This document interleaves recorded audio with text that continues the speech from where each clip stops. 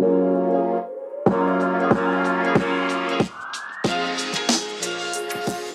are Locked On Rays, your daily Tampa Bay Rays podcast. Part of the Locked On Podcast Network, your team every day. Hello, my name is Kevin Weiss. I'm Ulysses Sembrano, host of Locked On Rays, part of the Locked On Podcast Network. You can subscribe to Locked On Rays on Apple Podcasts, Spotify, Stitcher, and online at fanstreamsports.com. And when you get in your car, tell your smart device to play Locked On Rays. Also, be sure to follow us on Twitter and Instagram at Locked On Rays. And check out our brand new Patreon page, patreon.com/Rays Unfiltered. We have a lot of new content up there, which we recommend you check out. Today's episode is brought to you by Built Bar. Go to BuiltBar.com and use promo code Locked On, and then I'll get you 20% off your next order. BuiltBar.com. Well, Ulysses, it is middle of the week-ish, so we are going to run through our 2020 player reviews, again, going in alphabetical order. Today on the docket, we have one Yandy Diaz and Pete Fairbanks. So without further ado, let's get right into the meat of the content, reviewing Yandy Diaz. Diaz, who is, according to the Google Box, 29 years old and 108 days to be exact. He put together this past season. He was a 0.7 WAR player according to Baseball Reference, a 0.8 WAR player according to Fangraphs. In 34 regular season games and 134 plate appearances, Diaz had a 307, 428, 386 line, 814 OPS, 131 OPS plus, 138 WRC plus.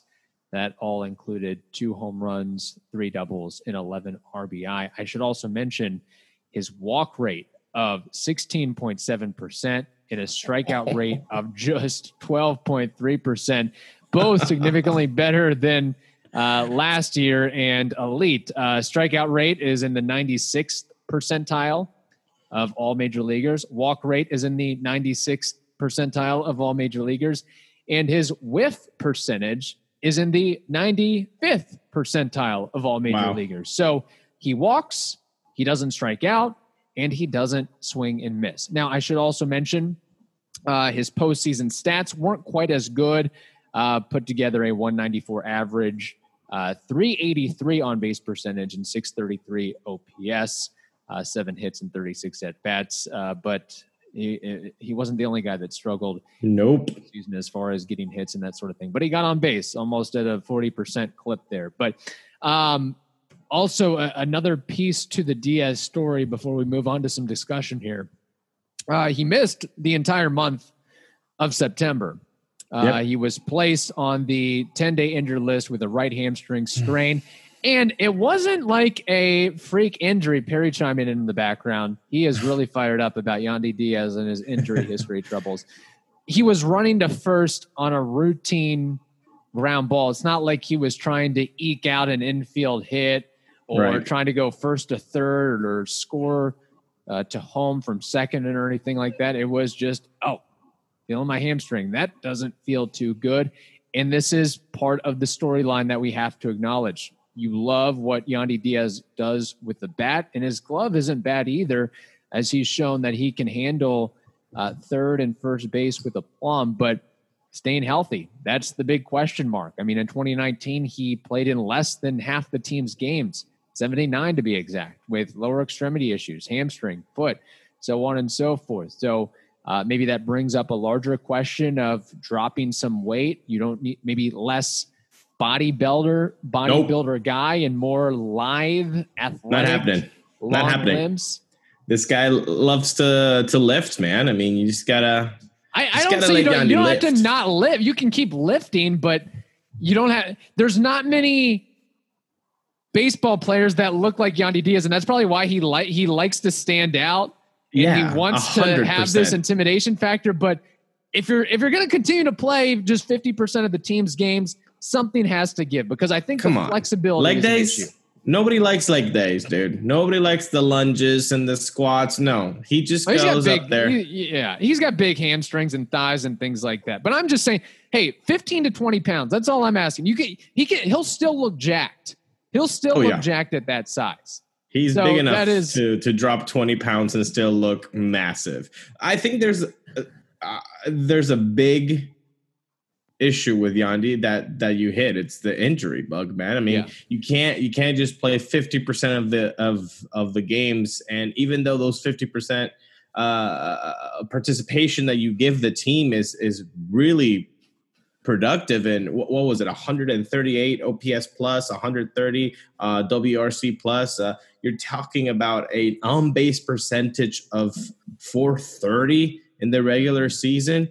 That's stupid numbers. Those are really good numbers. I mean, he's infield Tommy Pham. That's what he is. Yeah, and it's odd seeing somebody's OPS being weighed mostly because of their on-base percentage and not their slugging. But that's how it works with Yandy. Having such an elite level eye at the plate and receiving those walks, but. Man, you got to do something with the durability. I mean, wouldn't you like somebody that can post 80% of the time, 90% of the time, maybe with a little bit less production because you know that you're going to be able to write that guy's name in the lineup? I think that's valuable if you don't get injured. And my goodness, Yandy is prone to injury. And I think it goes back to his size. And I think that's something that somebody's got to get into his ear and focus more on the stretching, more on the flexibility aspect, more on that sort of stuff instead of just pumping iron. I don't think that I think, look, and he's not old by any means, but could you imagine if he wants to play into his mid-30s? How is his body going to hold up then? Like, having strength is one thing, but I mean, nowadays things have shifted so much to where it's about movement and plyometrics and things of that nature. If Yandy were healthy, could he be the MVP of this team? Offensively, for sure. I think definitely, especially with the fact that he doesn't really have a weakness at the plate. No, his plate coverage is amazing. And he showed that where pitchers have made adjustments. They realized last year he was starting to lift the ball and pull the ball in the air.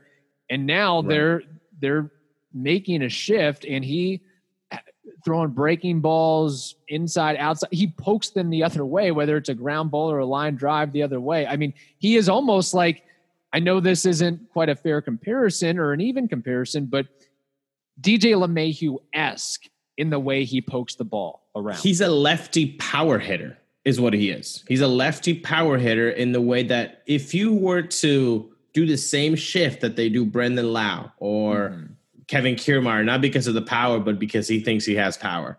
When you do that lefty shift, if you were to do that to Yandy in 2020, a lot of those singles could have gotten caught, but that was just the adjustment that he did. If you're going to attack me outside of the zone, outside, I'm going to just poke the head out there. Very, like you said, LeMahieu-esque, put the ball where it's played, where it's placed. I think that is something to want in your lineup. Not so many strikeouts, and he's a nice little breather. When he's at the box, you're like thinking, okay, well, something's going to happen here because he can put the ball in play. He has a good eye. He can at least make the pitcher work. Just like, honestly, with Ji-Man Choi, the same thing too. Maybe a little bit more strikeouts on the Choi part, but you just feel like there's going to be a productive at bat when they're at the box. But Yandy, got to get healthy. You got to get healthy. And I think that's the thing, that if he was able to stay healthy, we wouldn't even have to have a discussion about, are the Rays going to tender or non-tender Ji-Man Choi? Because already Nate Lowe on the come up, and Yandy Diaz, I feel like you can fit him in against lefties, righties. It doesn't matter. I mean, he's still going to do damage, and it's just about being able to, again, stay healthy. And he's shown for sure that he can handle first or third base defensively. I actually think he may be a tad underrated at what he can do defensively with the scoops, the backhand plays, making catches in foul territory. The one thing that I noticed when he does play third, sometimes he'll bounce balls in to the first baseman, but on the longer throws that it requires. But I mean, look, if you can play third, I think you can play first base, or you can be taught to play first base like Vlad Guerrero, and Yandy Diaz is that type of guy for sure. Here's what's interesting. On the 2 home runs he hit this year, they were on 1-2 and 0-2 counts. One was off speed and oppo. The other one he pulled. So it just goes to show that he hits all pitches anywhere in the zone, and he doesn't really swing outside of the zone. So he's fun to watch. He's really fun to watch when he's at the plate, and he's a nice reprieve from so much of the swing and miss that the Rays have experienced this season and seasons of yesteryear as well. So grade for Yandy Diaz. What are you giving Mr. Hamstring here? The only knock I have on Yandy is the injury bug. And I know the postseason didn't really help him, but I did like that you said his on-base percentage was a 370 in the playoffs. So it's not like he wasn't doing anything. At least he was getting on base for somebody else to do something behind him. So I'm going to give him an 88, a B+, a solid B+. I'm going to give him a B, but it's really close to a B+ just based on the injury factor. Again, that is big for me. Yeah. You wonder if he was able to play the entire month of September. I guess it may not have mattered in the grand scheme of things as far as the Rays going 40-20 and winning the division and being the best team in the American League. But maybe if he wasn't injured or wasn't injured for as long, maybe he gets some momentum going into the playoffs. Yeah. Because he missed that entire month, and it's playoff season, and it's like you're trying to ramp back up and trying to get back in the groove. And I don't think that's an easy thing to do when you're facing some good pitching and you're at a different, more competitive level too. In the most pressure-filled environment that you could want as a baseball player in the playoffs. So, yeah, it's a little bit tough. We will continue this discussion, move on to Pete Fairbanks and his review. But first, we got to tell you about the greatest protein bar on the planet, and that is Built Bar. Man, Built Bar, they've got a lot of flavors. If you're allergic to tree nuts, peanuts, they've got both nut and non-nut flavors. So you can, if you have an allergy, that is not a problem. You just go down the nutrition facts and see which ones you're able to eat, and you're good to go. And so many different flavors to choose from. There's several of those flavors that will fit into your allergy discretion needs, if you will. But the Built Bar, they're really hyping up the new flavors. We're talking caramel brownie, cookies and cream, cherry, lemon almond cheesecake, carrot cake, and apple almond crisp. They even had strawberry flavor for a while. I don't know if they still have it, but I implore you to go on their website and check it out and see if they have it. They again, here's what you need to know about Built Bar. They're low calorie, low sugar, high protein, high fiber. If you're on the keto diet, it's great for that. You can use them to lose or maintain weight while indulging in a delicious treat. Pre-workout, during workout, post-workout. There's a lot of versatility with these Built Bars here. Go to BuiltBar.com and use promo code LOCKEDON, and that'll get you 20% off your next order. Again, use promo code LOCKEDON for 20% off at BuiltBar.com. They are also offering a free cooler with purchase while supplies last. So check out that opportunity as well. BuiltBar.com, promo code LOCKEDON. Okay, up next, Kevin, we got Pete Crazy Eyes Fairbanks from St. Louis, Missouri. He had a nice 6-3 record, 26 2/3 innings pitched, 39 Ks, 23 hits, 14 walks allowed, 2.70 ERA, pretty nice, a 1.39 WHIP, I'll get to that later, a 3.04 FIP, and a solid 82.9 left on base percentage. And according to Fangraphs, he accumulated a 0.6 F4. His pitch selection, he's got two of them. First of all, the four-seam fastball that he tries to work up in the zone, and a slider down in the zone. Actually, if you look at the pitch breakdown, it's pretty cool how you could slice it in half, the strike zone, and notice that the fastballs are mostly up and the sliders are down in the strike zone. Very cool. He throws the slider around 57% of the time and the four-seam at 43% of the time. I think the most frustrating part of Fairbanks' way of pitching and when he gets on the mound is that we've noted this in the past, that he has a lot of problem with the traffic on the base paths, either because it was created by himself or he was brought into a situation where he doesn't seem to handle runners on base. So I did some research on that. His longest stretch of going in and facing the minimum of batters was 3 games in the middle of August, where he faced 3 against the Red Sox and retired 3 of them, faced 3 in Buffalo, retired the side, and faced 3 in the Bronx and retired all of them. That was the last time he ever threw an inning and faced minimum batters. So I know you're wondering, did he ever do that in the playoffs? And he only did it once against the Astros in Game 3 of the ALCS. Mm-hmm. So, of course, better competition. It's a little bit more difficult. He's part of the A squad of the bullpen. So mostly, the big boppers are the ones that he's facing. So obviously you can't knock him for that. But if you're going to be facing the most difficult hitters in the lineup, you know what? Put the shovel down. Don't walk these guys. Right. Don't let yourself get beat, because he's got the stuff to blaze by them. I mean, 39 strikeouts in less than 27 innings pitched. Out of all of his outings in the regular season and in the postseason, only 3 times was he on that bump this whole 2020, and he did not get a strikeout. Only 3 times. Yeah. When he's on the mound, he's going to get strikeouts. So why are you putting yourself behind the 8 ball with the walks and allowing the hits? You have the stuff to get through them. Get through to them. That's huge. And you mentioned the strikeouts. I mean, something that really rings to that is him closing out Game 7 of the ALCS, where he worked 2 innings. He was able to strike out Bregman with runners on first and second, 2 out.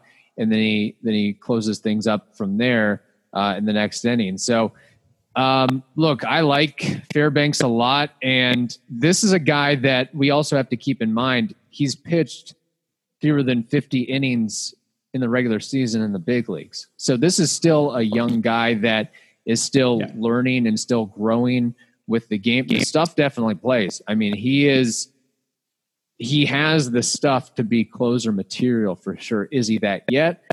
I don't necessarily think so, considering, as you alluded to, the walk rate and everything like that. Also, something that I think was maybe a little bit glossed over was when he does give up contact, it is hard contact, whether it's on the slider or the fastball. And that is something I noticed. And again, the Dodgers are a different animal, but particularly against the Dodgers, when he had the at-bat, he had a 1-2 or an 0-2 count.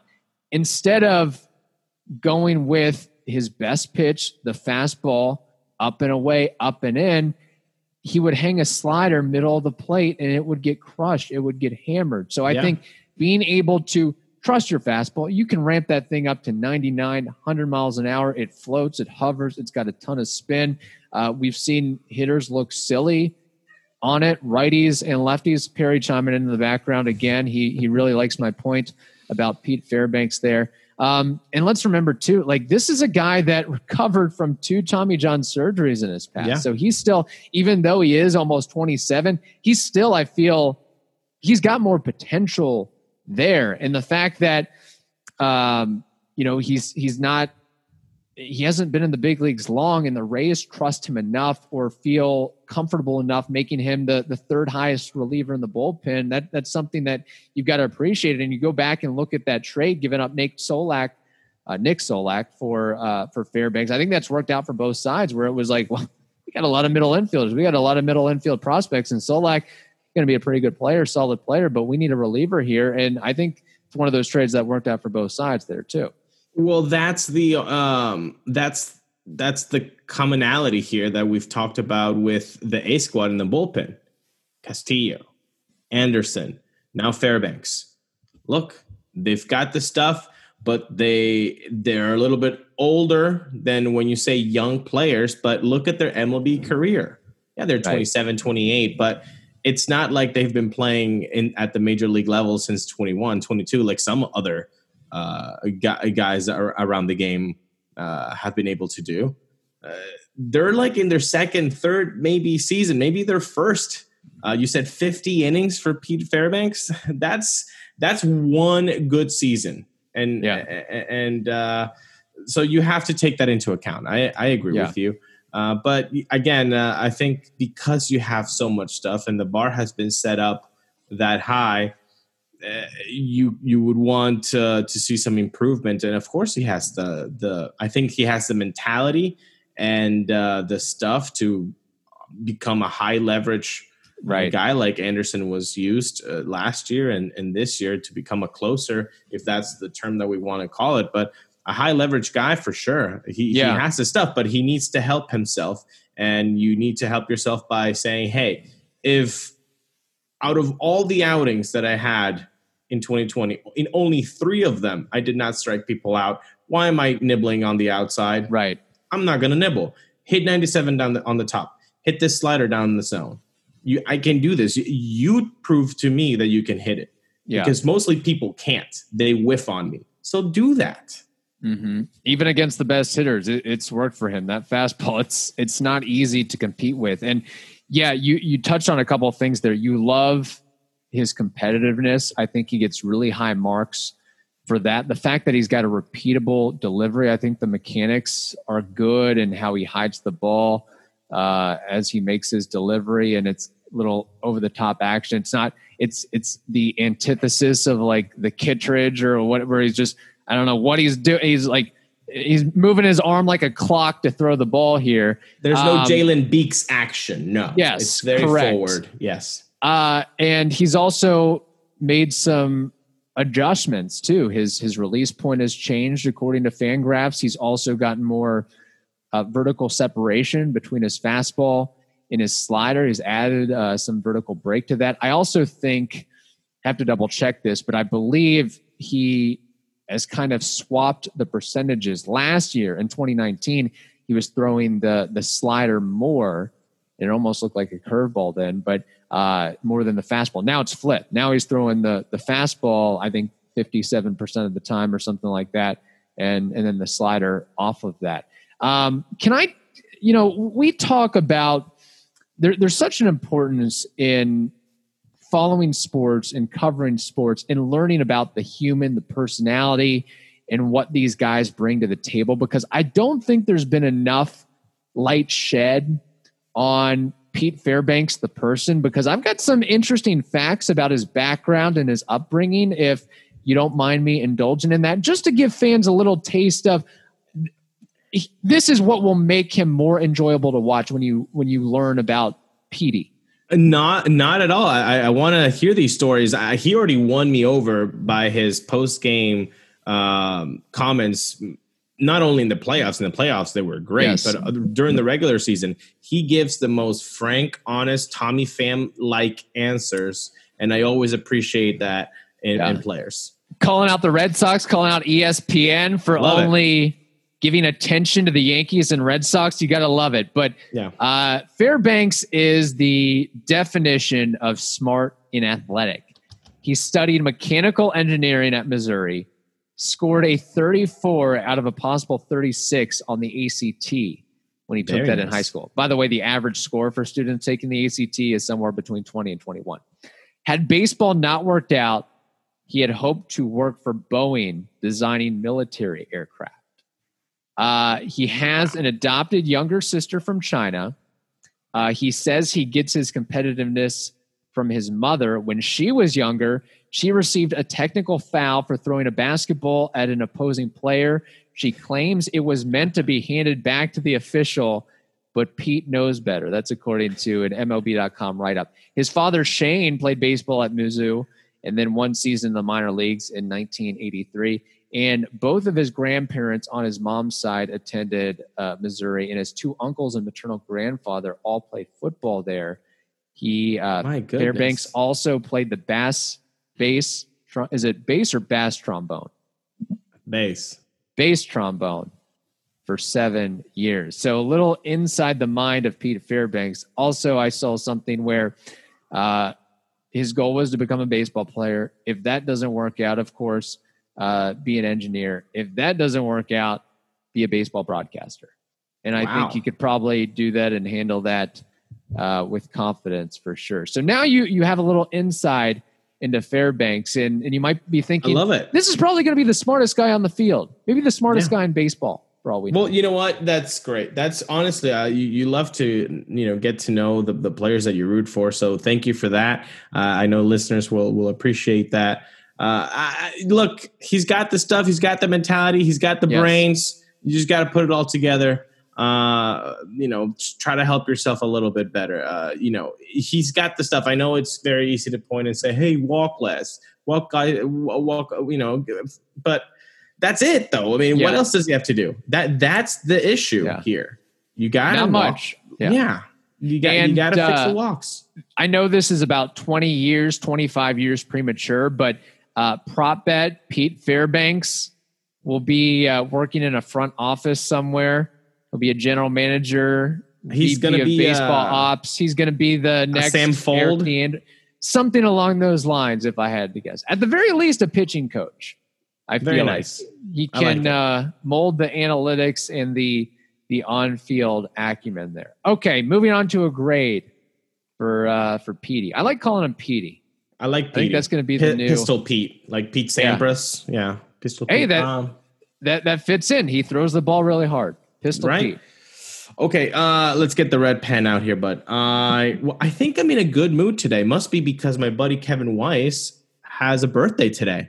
Thank you for bringing that out. Not everybody appreciates that my birthday is today. I'm looking at you, Tampa Bay Buccaneers, for blowing that game yesterday. Tom Brady. Look, I expect a really big gift. I texted Tom. I said, hey, man, Kevin's really, putting some green Skittles on you. And he got all nervous like he does. TB12. So I was like, oh, man, this is ridiculous. I did put green Skittles on, and they did not. No, they did not represent. Okay, here's the rule before we move on to the grade for Petey. I am not going to bet on the Bucks in a primetime game, Monday night or even Sunday night football, because they just have not been showing up this year. And that does not bode well for the playoffs, just saying. Hey, you know how I feel about football, but I do hate that Tampa lost against LA again. So there's that's the other component there too. Man, bringing back memories of Game 6, Blake Snell. No, thank you. Out of town before the year's over. Who knows? Okay, grade for Petey Fairbanks. Petey. Getting back to Petey, Pistol Pete. I'm gonna give him an 87. That's a B plus, man. You're facing the strongest competition out there in the lineup. You're being put into situations where it's very difficult to go through the minimum batters, like I highlighted, but you come through most of the time. I think that is something that you want. That's a guy you want on the mound. Hopefully he gets better. And if he gets better, you watch out for that bullpen, because if it's good today, it can get really good for 2021. Great minds think alike. I also give Pete a B plus there. Do you think he gets more than 10 saves next season? No. In a 162 game season? No. Okay. I don't recall how many he got this year. He got 0 in the regular season, and he got 1 in the postseason, or 2 in the postseason. 1 with the Astros, Game 7, and then he also got Game 1 of the Blue Jays series, if I'm not mistaken, 3-1. Yeah. Well, one thing you can say about Pete is, even with his past Tommy John surgeries. He stayed healthy all year long, did he not? Yeah. He was available. That was big, especially for this pitching staff. You post, that's nice, like Castillo did. You know, durability helps. Again, it all comes back together. Look at that. Segment one, Yandy, injury. We're like Quentin Tarantino up in here. I know. Oh, that's what I'll be doing for Thanksgiving, the holiday. Just binge watching Tarantino movies. Oh, good one. He needs to make a beautiful. TV series before he goes out and retires. He might have already retired. I don't know, but do like a really good TV series. I love to see like episodes. Ooh, of Tarantino. that would be nice. I think the whole plan of his was to make 10 films. I think he's up to 9, isn't he? So one more. Better be a. Did you like Once Upon a Time in Hollywood? I did. I really did enjoy that. I really did too. I think I watched it 4 times actually. So I guess I really, really did enjoy that movie. Okay. That's what you get on the Locked On Rays podcast. You get a mix of baseball, pop culture. We'll even talk some football, a little bit of everything. If you want to hear more of us and more of this type of content, check out our brand new Patreon page, patreon.com/Rays Unfiltered. All right. That wraps up this edition of Locked On Rays. Now tell your smart device to play the most recent episode of Locked On MLB. Hope you all have a wonderful day. Stay safe, and we'll talk to you tomorrow.